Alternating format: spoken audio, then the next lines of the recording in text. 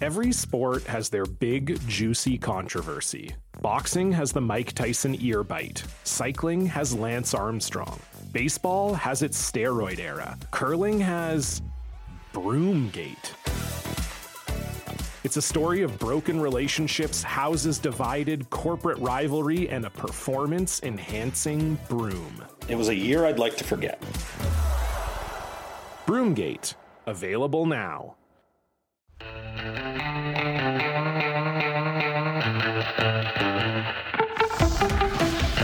this is going to be a lot of fun. I mean, it's always fun when I have Kevin Barker beside me. Nice try. I mean, you know. Well, the room just got smarter. I know that. Oh, the room got smarter, got better looking too, and it certainly got better dressed. Certainly got better dressed. John Paul Morosi. Morosi is. Morosi's next. This is like the next 2 days. Morosi's just going to be in a suit the whole time, aren't you? That's like pretty much you correct. basically sleep in a suit, Right? Not exactly. That I'm not, casting aspersions, but Exactly. you basically sleep in a suit because there could be some late breaking trades. You never know, especially on these days of the year when news is going to happen. So you just have to be prepared. John Paul Morosi of MLB Network joining us again. DMs are open. SN Jeff Blair's my Twitter handle. So first year of expanded playoffs, we all wondered what impact that would have in the market. People said then make the market crazy. I had other GMs, I'm sure the same thing tell you that, part of the problem is when you get too many people trying to trade for something, stuff gets bogged down and it becomes actually harder to make a deal. What's your reading, what we've seen so far, and how do you think the next 30-odd hours will play out? This is the year of Juan Soto, and I think that in many ways this deadline is going to be defined by when he gets traded. I said when. I believe he will be traded. I think it's probably 70 to 80% likelihood that he's going to move. And you think that's gone up in the past couple of days, do you not? I do. Yeah. There was, how about this, the very unique conversation at Nationals Park yesterday in game between Mike Rizzo, the Nationals GM, and his counterpart from the Cardinals, John Mozeliak, as their teams are playing. And there they were on camera in the suite, what we wouldn't give to know exactly what was being said in that conversation. But I just think that the Nationals have reached a point where they know they're not going to be able to sign him. They know they have to rebuild, and there are the right teams involved. The Cardinals probably have the best pieces of all of them, to be honest, in terms of up to the majors, close to the majors, players like Mason Wynn, Jordan Walker. You've got, obviously, current Major League players like Carlson and Gorman. Liberatore has already been in the Major League. So I think the Cardinals, in many ways, are the favorites. But the Padres are sufficiently desperate, in my estimation. And the Dodgers, we count them out at our own peril. Because think about how things unfolded last year with the Padres. They thought they had Max Scherzer right up until they didn't. Yeah. Because the Dodgers have that unique power center of arguably best roster in the major leagues, best farm system, most resources.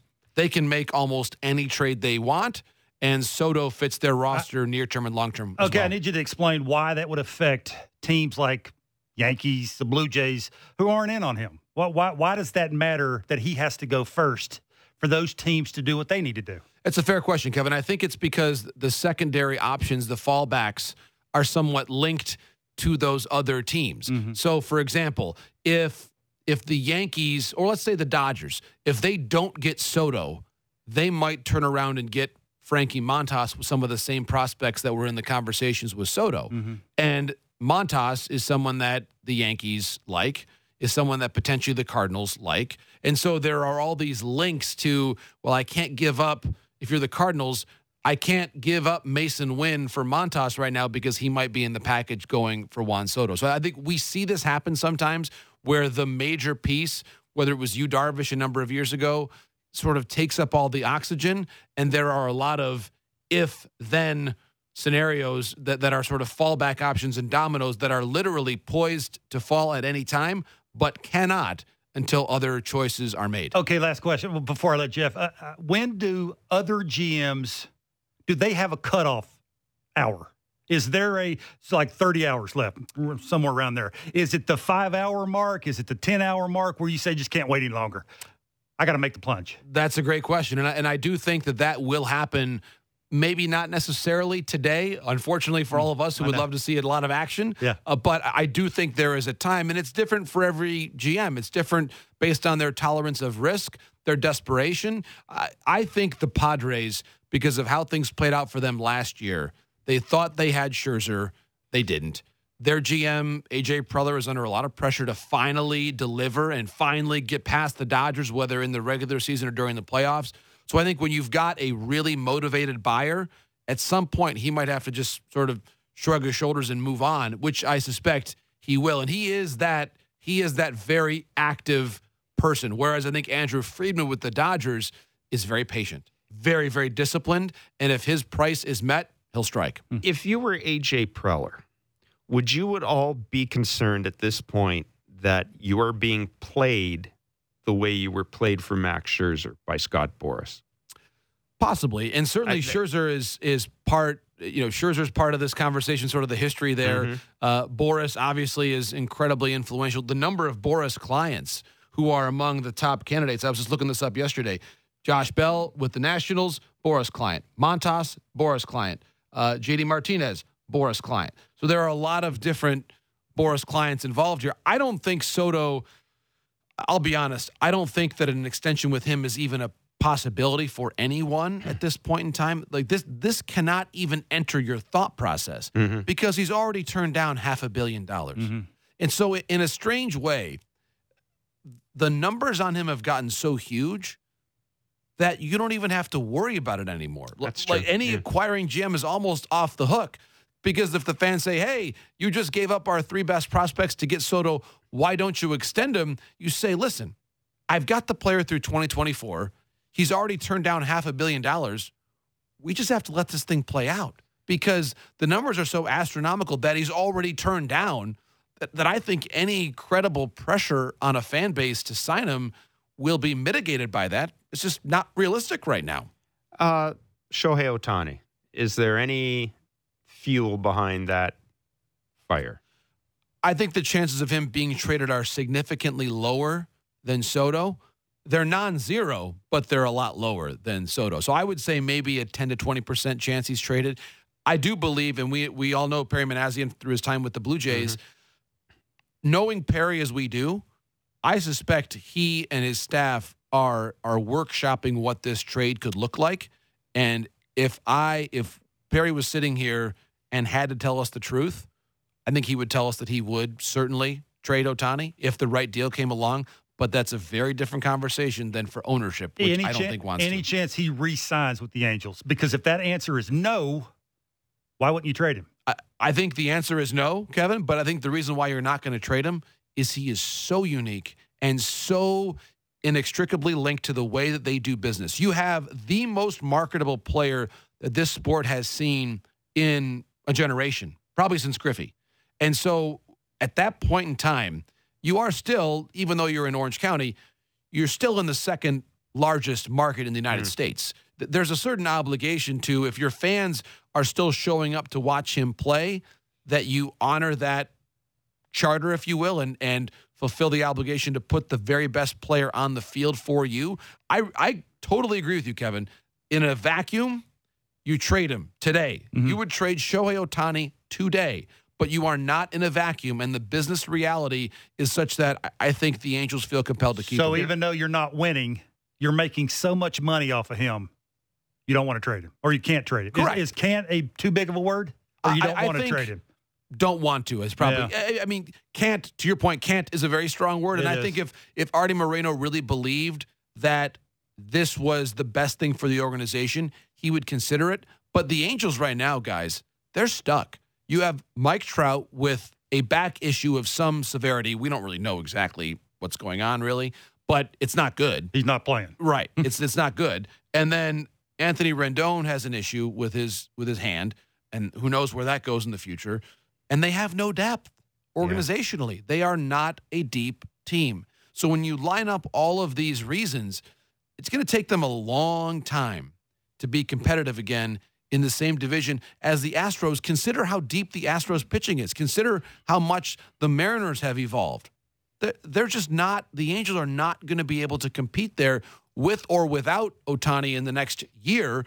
And I just think ownership right now would have to be thoroughly convinced by Perry Minasian that they must make this trade, especially if the team that's most equipped or most interested in trading for him is their immediate neighbor to the north, the Dodgers, or their immediate neighbor to the south, and the Padres. Yeah, part of me, when I look at Shohei Ohtani at this trade deadline, one of the things we've talked about is how would you value Shohei Ohtani? He's a combination of what? Matt Olson and pick a pitcher. And part of me wonders, John, if what Perry Minasian and the Angels aren't doing right now is this is the first time they've had to figure out what the market value for Shohei Ohtani is, right?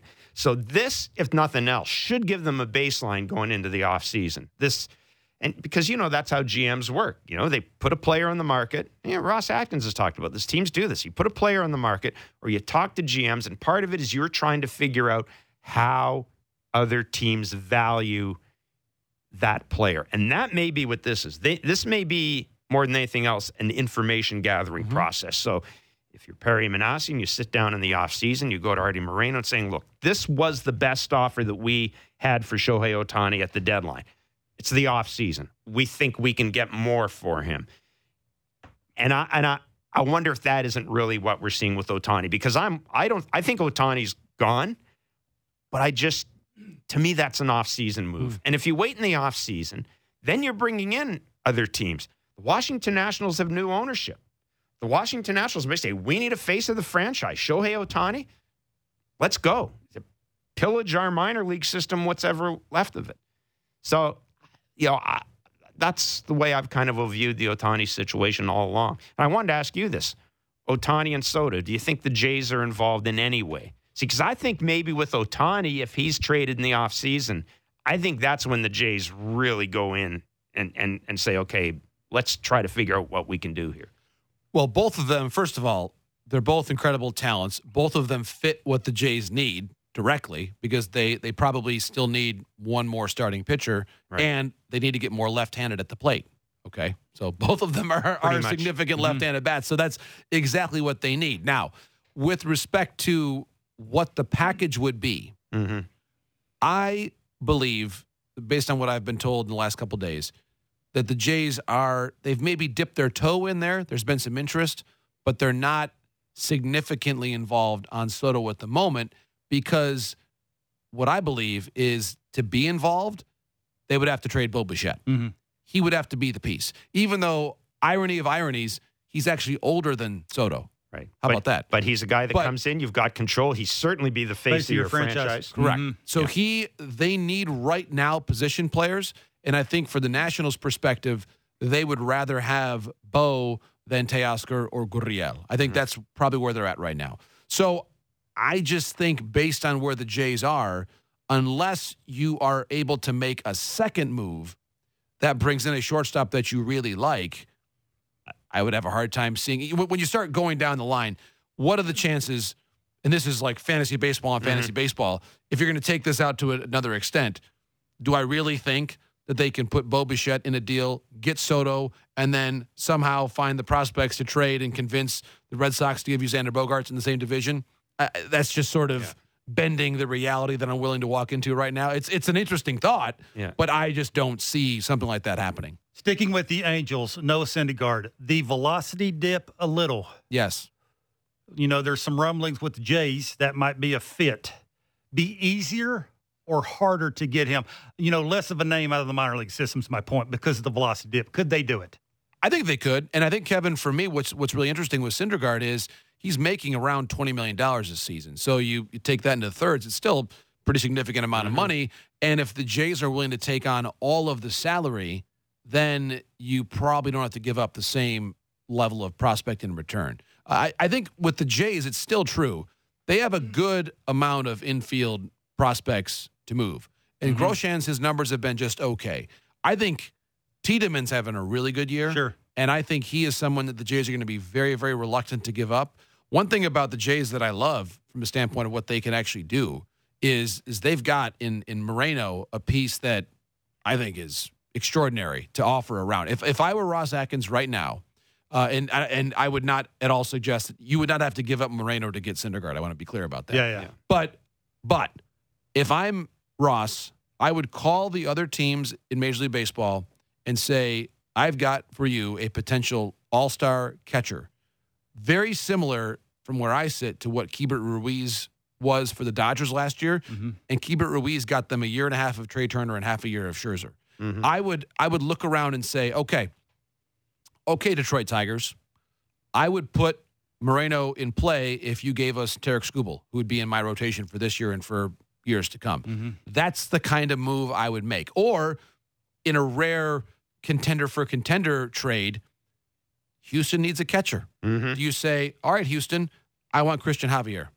That, to me, if you are trading a potential frontline catcher, which I believe Moreno is, at the very least, he is a league average or better starting catcher. That's 6 years of that is incredibly valuable. And so with Houston and their pitching situation with McCullers on his way back, they do have a surplus. Yeah. Now, how often do we ever hear the term pitching surplus? It's always very temporary, but the reality is they could move somebody if they really had to.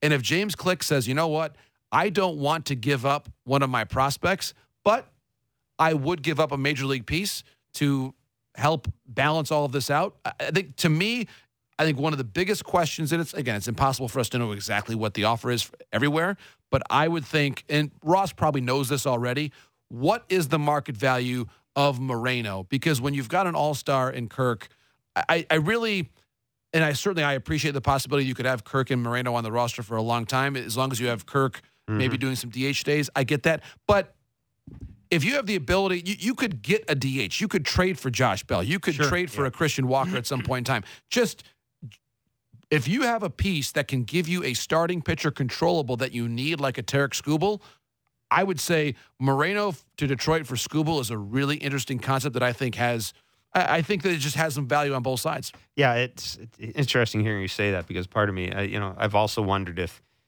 I think we've always thought that Ross's approach is, okay, I'm going to call in Chicago, and what do you need for Ian Happ and David Robertson? I wonder if part of his discussion isn't calling up a team and saying, hey, what would you give me for Moreno? Right. Right. What would you give me? What would you give me for Gabriel Moreno?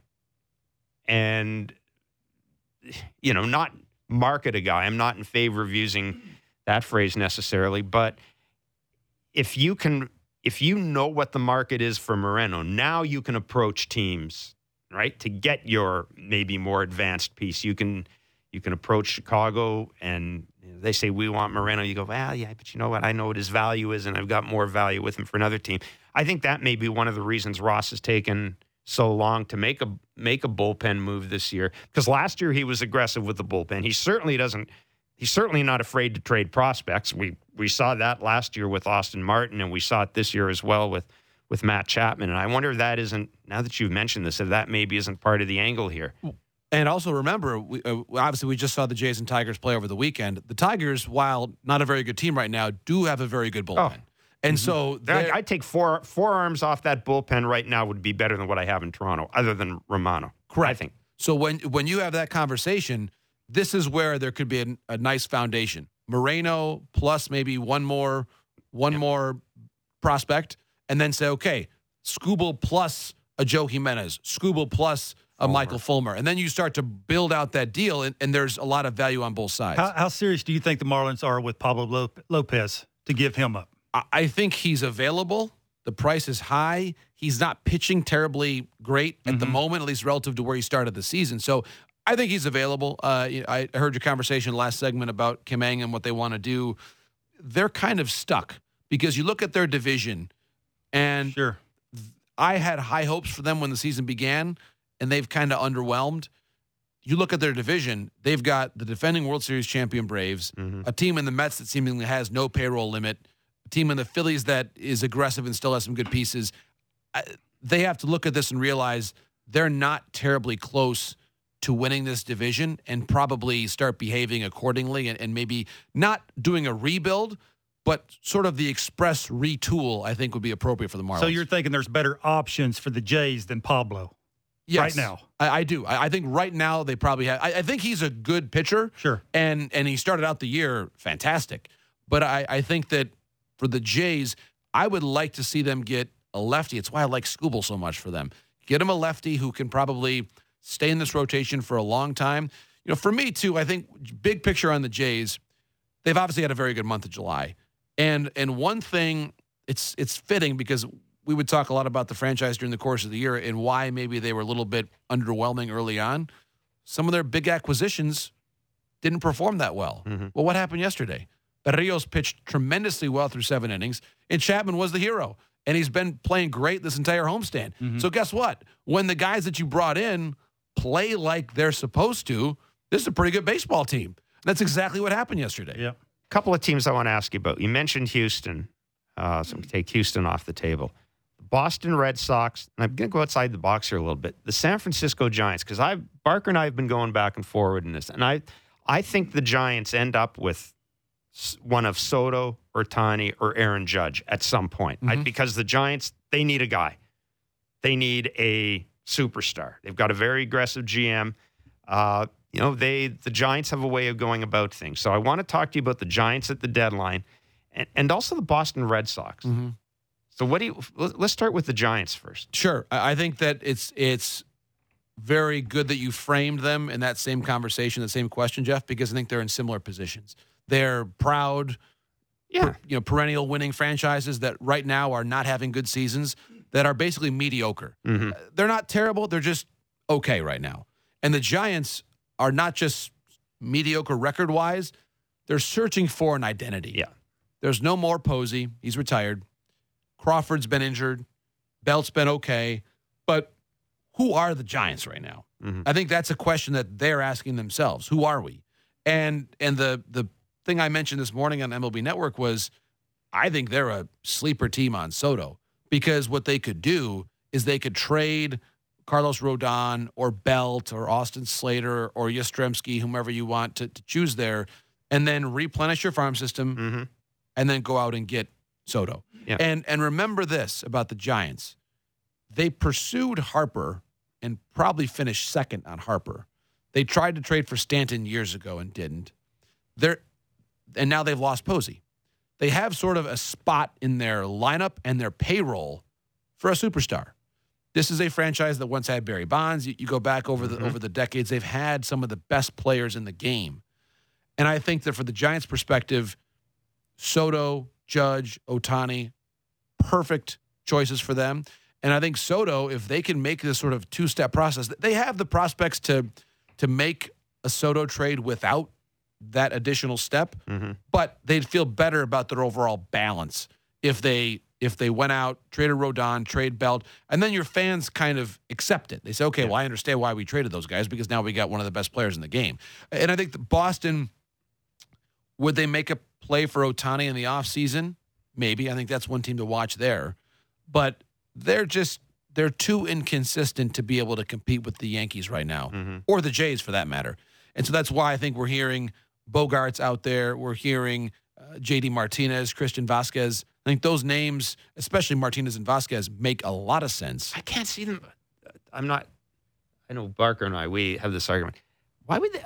I understand what's happened with Xander Bogaerts, but there's also something about having a guy who's happy being in Boston, likes the city, embraces being the Red Sox, isn't afraid of the media scrutiny, yada, yada, et cetera, et cetera. I, for the life of me, can't figure out why they'd move either Bogarts or Devers. To me, you just sign those guys. I think that to your point, Devers is the one they really want to sign. Right. So for me, if I'm a Red Sox fan and if I'm looking at this team and saying, okay, I've seen 4 World Series championships this century. I know what a World Series championship team looks like. This is not it. And so they understand that. And they've also gone the boom to bust cycle and back again before, where they've gone last in 2012 to first and win the World Series in 2013. So they understand how quickly a rebuild can go when it's done properly. And I think if they move Bogarts, if they move Vasquez, if they move JD, and then by getting young major leaguers who they believe are going to be able to earn a low salary and play well, that gives you the ability to offer Devers the $30+ million AAV to sign him. Because I think Devers, for me, I love Bogarts, love Devers too. Devers is the one they really have to sign. I think that if they sign Bogarts, it's great, but they've got to sign one of them. You cannot have, when you go back to that 2018 team, you are the Boston Red Sox. and you had on the same team Mookie Betts and Benintendi and Bogarts and Devers, and if you lose all of them by the end of 2022 or 23, you're the Boston Red Sox. To me, that is something they have to address, and I think they will. Would they trade Eovaldi in division? Probably. To the Blue Jays? Yeah. He's a rental. Yeah. He's got to pitch better, though. So he throws just hard. Yeah. He starts tonight. I would say watch that start very carefully because he was on the IL for a while. He came back. I think in his 3 starts since coming back from the IL, he's got like an 11 ERA. So he's not pitching well. Yeah, but the Jays lit him up. Yes. But if he can go out there tonight against a quality team in Houston, I mean, if you're the Blue Jays, if you're the Cardinals, any team that's looking to acquire him, what a perfect trade deadline showcase this is. It's on the road against a good lineup. It's going to be in the playoffs. Let's see how you do. If he's out after 3 innings tonight, his value, I think, has gone way down. Do you think that's a thing where GMs go, I see what you're trying to get, and I'm going to get him first? Benintendi? Right. Well, I think that for me, a couple things. Number one, they're all competitive, and I think especially for a player that's evidently out there and available, like you're the Royals. Clearly, Benintendi was going to move and did. For the Tigers, Michael Fulmer clearly was going to move and will. I think that what we saw the last couple of days, probably his last outings in a Tigers uniform. We're here in Toronto. When you're a rental pitcher or a rental player on a clearly losing team, Wilson Contreras also fits that description. It's apparent that you're going to go somewhere.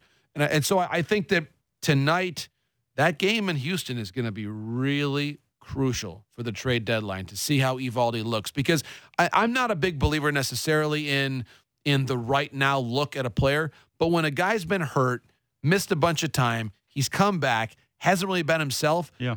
I need a sign that at least he's starting to find it, and he has to at least look healthy and take you deeper into the game tonight. Alex Anthopoulos was on this show last year during the World Series. Sorry, just after the World Series. And one of the points he made, and this is to your point, Sean, one of the points he made about the acquisitions, he said, our analytics people and our scouts did a good job of identifying who was playing well when we brought them in. Right. And if you look back, that one of the things about the Braves and their run is everybody came in and, I mean, they hit the ground running. Right. They hit the ground running. And that is to your point about, will that one start necessarily determine things? Well, the one start may convince a fence sitter to get off the fence. Right. And it's not just the numbers. And this is where we understand the place in the game that numbers have, and they're important. But you're not trying to decide what the proper offer to make for a player is over the next 6 years. It's how does he look for the next 6 weeks? Right. I need to know, to borrow one of our favorite soccer sayings, form. Yes. What is the form of the current player? Yeah. What is the form when you pick your national team in soccer? It's all about the form right now. Yeah. This is about the form the player is in right now. And you get that by the scouts, and not just the numbers, it's the body language. And this is where, Kevin, you know what this is like. When you're looking at a pitcher, how many times in the dugout do you say this guy's got his good stuff tonight, or he doesn't look comfortable? You can tell as a player, is he comfortable? Is he not? And I think that we're going to watch that tonight with Eovaldi. Ian Happ would be one of those guys, 2 solid contacts. He doesn't have a ton of it this year. Maybe you look at getting him a little cheaper, maybe cost you more, not the high quality prospects, quantity prospects instead of that. That may be what you're talking about, right? Right, exactly. Yeah. It's all about price and how their current form is. That's why I think this time of year, scouts have such an important role on their organizational framework. We are going to take a break and come back with more with Sean Palmarosi. It's Blair and Barker on Sportsnet 590, The Fan 360, wherever you get your favorite podcast. Every sport has their big, juicy controversy. Boxing has the Mike Tyson ear bite. Cycling has Lance Armstrong. Baseball has its steroid era. Curling has Broomgate. It's a story of broken relationships, houses divided, corporate rivalry, and a performance-enhancing broom. It was a year I'd like to forget. Broomgate, available now. The smartest takes on the biggest stories in sports. The Fan Drive Time with Ben Ennis and Stephen Brunt. Be sure to subscribe and download the show on Apple, Spotify, or wherever you get your podcasts.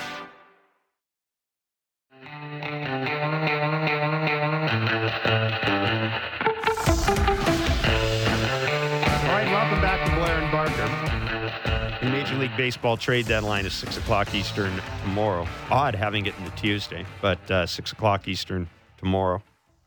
And we're very pleased to be joined by John Paul Morosi of the MLB Network. He will be part of our trade deadline coverage on Sportsnet. And as I mentioned, text line is not functioning, which is a good day for the text line to not function.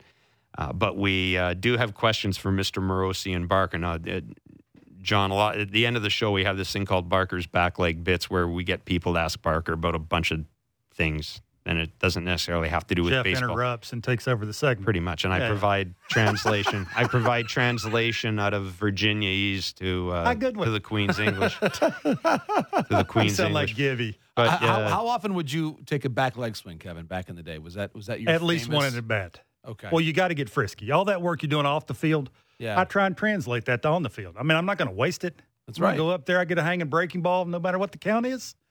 I'm going to try and lean back a little bit Yeah. and create backspin. There you go. But velocity now would be hard to do that. Pinch hitting, though, did you always subscribe to the theory of never missing the first fastball? Was that always? No, I'm not that. If I can't hit a fastball in, why would I swing at it? Marquise Grissom used to always tell me that. Swing at the first strike you see. Well, what if I don't like the ball in? What if I don't like the ball away? Like the Blue Jays. Okay, if you're a right-handed hitter for the Blue Jays and you don't like the ball away, which they don't, like that's the easy thing, right? If you're miss away off the plate, why go up and swing at it first pitch if I'm pitch hitting? So, that approach is, you got to be real good at refining what you're trying to swing at. And, Interesting. well, I tried to because, it's grip. You listen to what he's saying.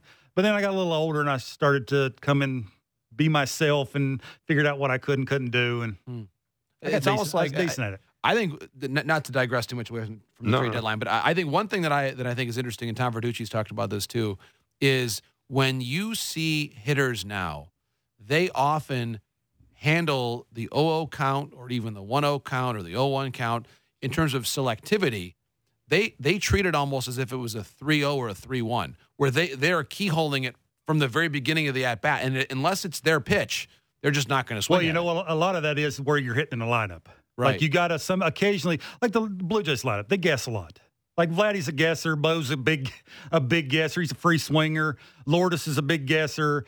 Matt Chapman early in the season was a guesser. Like you got some guessers in the lineup, and no matter what the count is, you're going to sit something. And if you see it spinning out of the hand, that's what you see a lot of nowadays because of velocity and the shift. Is even if you see it spinning, no matter where it's at, they swing at it. If you've noticed that, and that's because of velocity. Most guys can't get it down, let the ball travel, and hit it out of the catcher's mitt because velocity won't let you do that. If Right. you do, you're either missing it or fouling it off. Right. So your approach is totally different when it comes to just mindset. For me, always look fastball. You can never go wrong if you hit velocity, right? And counts will dictate on what you swing at when it comes to velocity, right? If I don't, like I mentioned, if I had a trouble with plate awareness, ball in off the plate gave me real issue. I'd swing at it, get myself out. And that's why I didn't spend a ton of time at the big league level, is because of that reason. Well, now, early in counts, if you would lay off of something you didn't like, give that hitter or that pitcher a chance to mess up.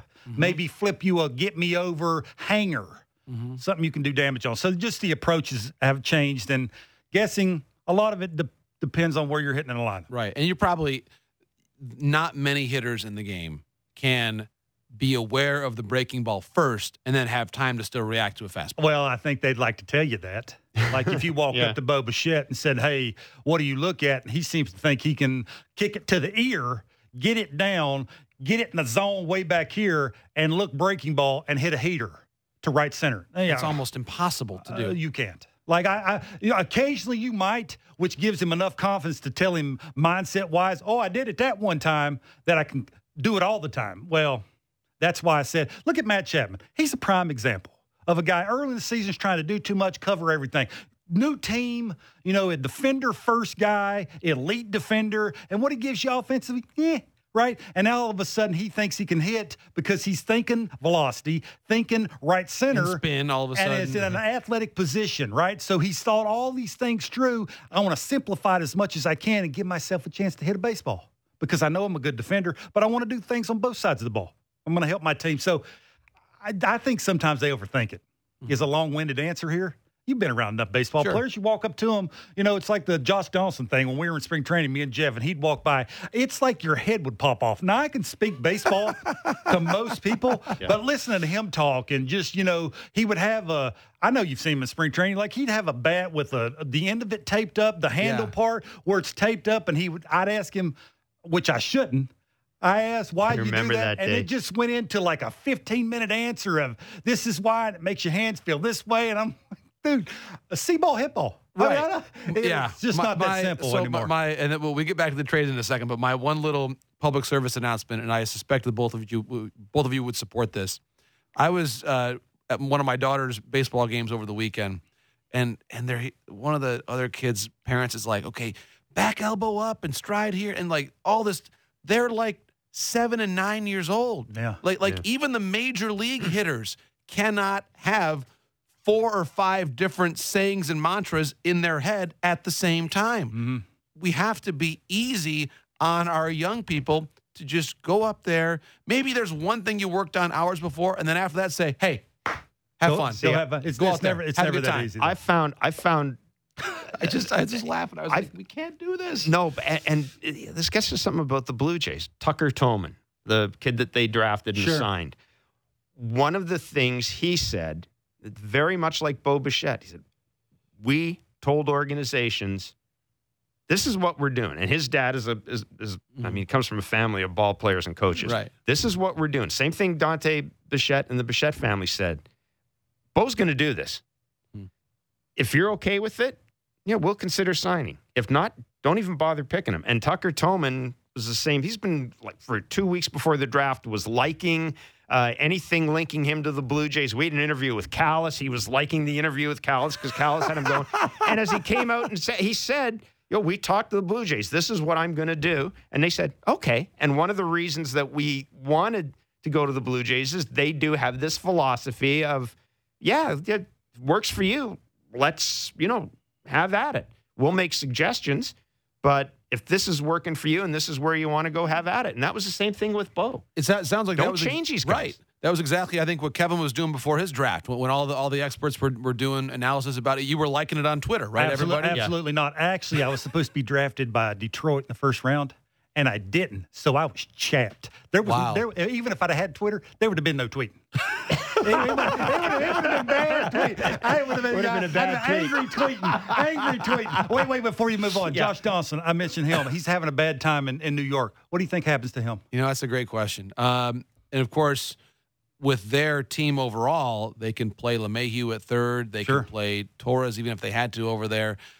I think he probably stays there at least through the end of the season. I'd be surprised if they moved him today or tomorrow because he does have some playoff experience. I still would look at him in October and think he could do some damage for us in the series against Houston, against the National League champion. Lefty that throws I think for me, he still gives you a chance in October, and that's what the Yankees are all about right now.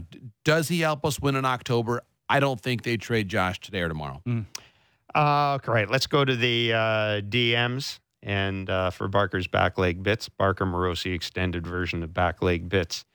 Well, you got to use it. You got to use it. We got it. Who's this guy? Has this been? I don't remember. There's been so many people on this show. Yeah. Yeah. I can't remember who that was. I got a brain cramp about that. It's Barker's back leg bits. Anderson. That time is who? Brian Anderson. Brian Anderson. That's okay. who it was. Where we solicit questions from listeners or viewers. Bob Duncan, Bob from Bowmanville, Yankees fan. I'm going to go to him right away because it just happened to land in my box. Can you please ask John if the Yankees are truly not willing to give up Anthony Volpe? It's a great question. It appears right now, with respect to Soto, that the answer is no, that they're not going to give up Volpe in a Soto deal, and that's why they're probably not going to be one of the key players there. I think if the Yankees were serious about Soto, they would not have traded for Benintendi when they did. Mm-hmm. And the signals are, and then now they've got two shortstops. They've got Volpe and Peraza. I think they maybe view Volpe as being a little closer to the major leagues than Peraza, but they're both very good. I think that with that outfield, and certainly now having Benintendi replace Gallo, it's hard for me to say, well, you're going to bring in Soto, play him in right field, and then where does Judge go? Where does Stanton go? It complicates matters. He's not as natural a fit with the Yankees as he is with either the Cardinals or the Padres or even the Dodgers for that matter. Like that's one of the great ironies here with Soto and the Dodgers. This is not just some case of the Dodgers' largesse shaping the trade deadline. He fits their team. Yep. Mm-hmm. You look at it because Trey Turner's a free agent after the year's over. They can non-tender Cody Bellinger. Muncy hasn't really hit that well. They need a lefty bat. Yeah. He's there. I mean, he makes sense for the Los Angeles Dodgers. That's why we're talking about it so much. Oh, by the way, I can stick it to the Padres. Oh, I know. Yet again. Greg wants to know about the Jays adding a quality left-handed bat, and he's thrown out some names. Ian Happ, obviously, Bell. I think Greg was the guy that ran out Jock Peterson the other day. And he said, if the Jays, first of all, do you see the Jays being in on guys like that? Secondly, if they were to get them, who would lose playing time? And then he answers his own question. I mean, obviously there's Zach Collins or Bradley Zimmer, but he was wondering if there would be less playing time for somebody like Tapi and Biggio as a result of that. So let's talk about the left-handed bats. Jock Peterson. Sure. Now, excuse me, he's actually on the injured list at the moment, so that might affect things a little bit. But I do like Peterson as a fit. I would generally look more at a player like Bell or Happ because I think you get a little bit more defensive versatility with Happ. And then with Bell, it's more of the DH first base spot, which I think is a more natural spot to add unless you're going to move Gurriel or Teoscar in the deal. Then I think it makes a little more sense for it to be an outfitter. I mean, certainly Peterson would help, but I would a little bit rather have Happ because of the number of different places I could play him. And I think Bell is just that true power bat at the DH first base spot where you could sort of give days off to Vladdy here and there and just keep him over there. Springer being hurt change anything Ross does? That's a great question. I think a little bit. And that's where Happ can play center field. Yeah. So for me, Happ is left-handed. He plays center field. Is he good enough center fielder, do you think? He's adequate. And I think, too, at Rogers Center, it's once you sort of get past the dome issues and maybe the sight lines, it's not a huge center field to have to run around. It's not like playing center field in Detroit or San Francisco in years gone by, where I think that Happ could handle. If you could handle the wind at Wrigley, you can probably handle Rogers Center. Justin from Millbrook First Nation in Nova Scotia wants to talk about Gabriel Moreno. And he's interested in which team would be the perfect fit for Gabriel Moreno. In other words, which major league team? You talked about Houston. Martin Maldonado's getting up there. Which major league teams would look at Moreno and go, there's our catcher. There's our catcher of the future. Houston, for me, just is a natural fit. Because they have nobody in the because of their need, because of their immediate need, and their ability to trade the pitching. That's to me, I just love, I'm going to have to think on this a little bit more today, a possible Houston-Toronto trade that involves major league pieces, I think is a really, really interesting concept.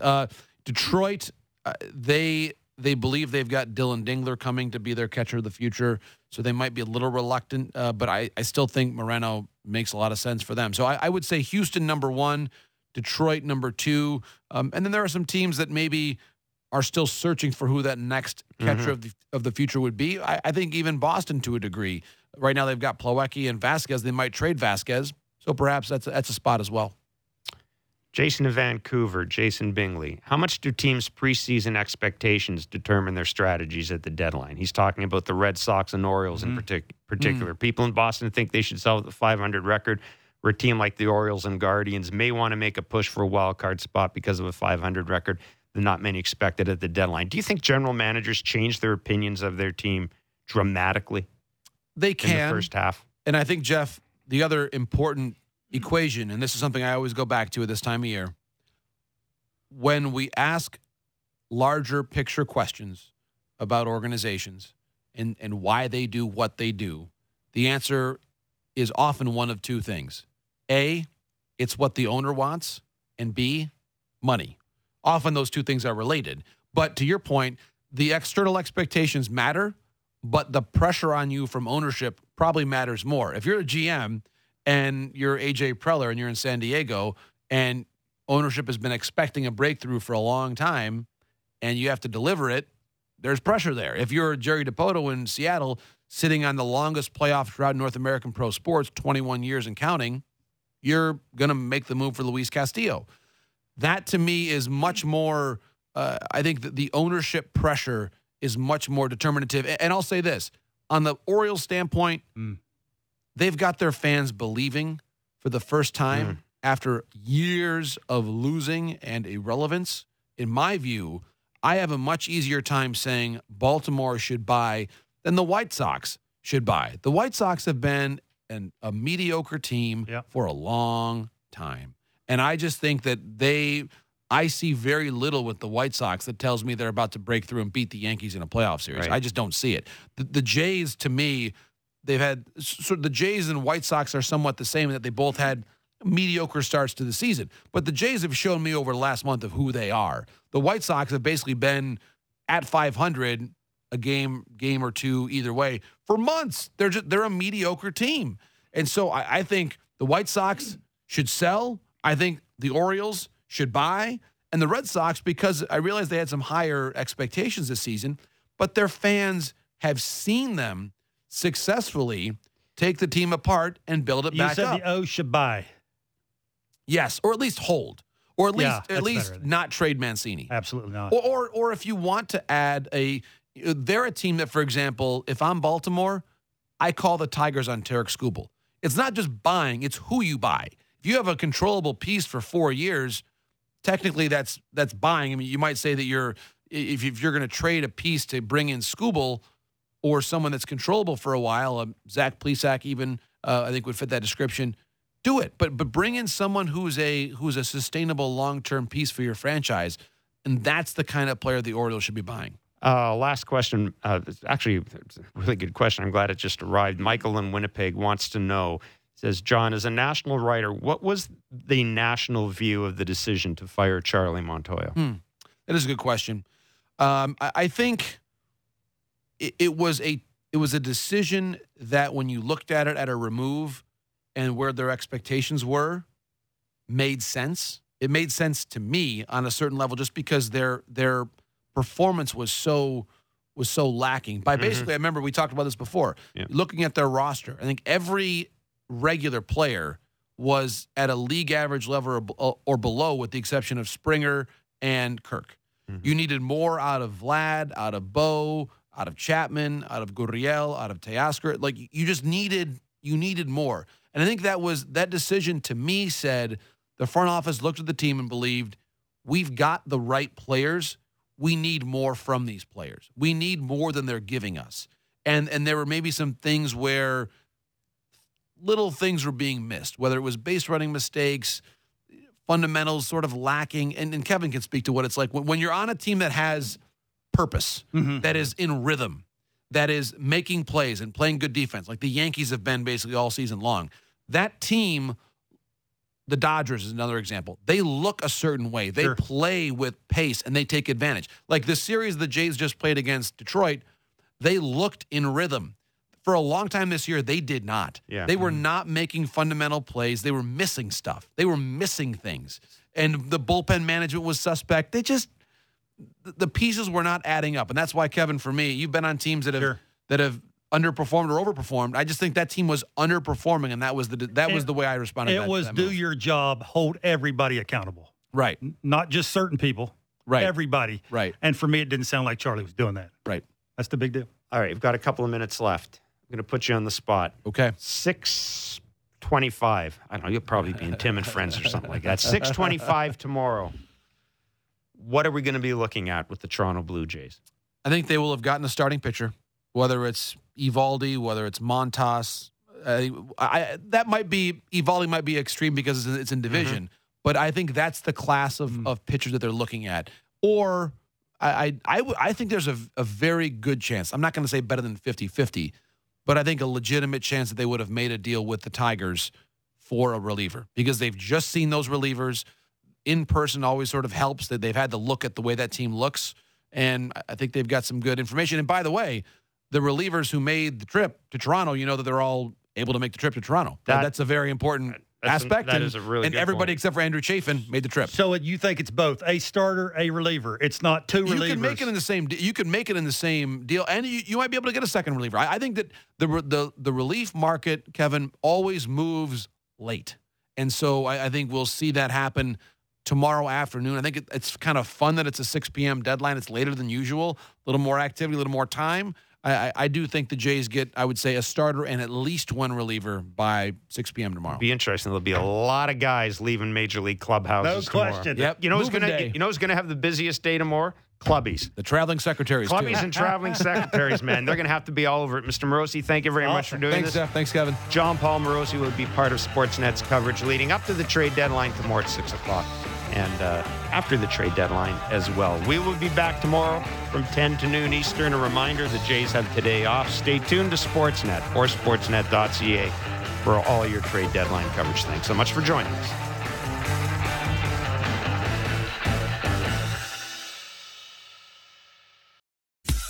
Every sport has their big, juicy controversy. Boxing has the Mike Tyson ear bite. Cycling has Lance Armstrong.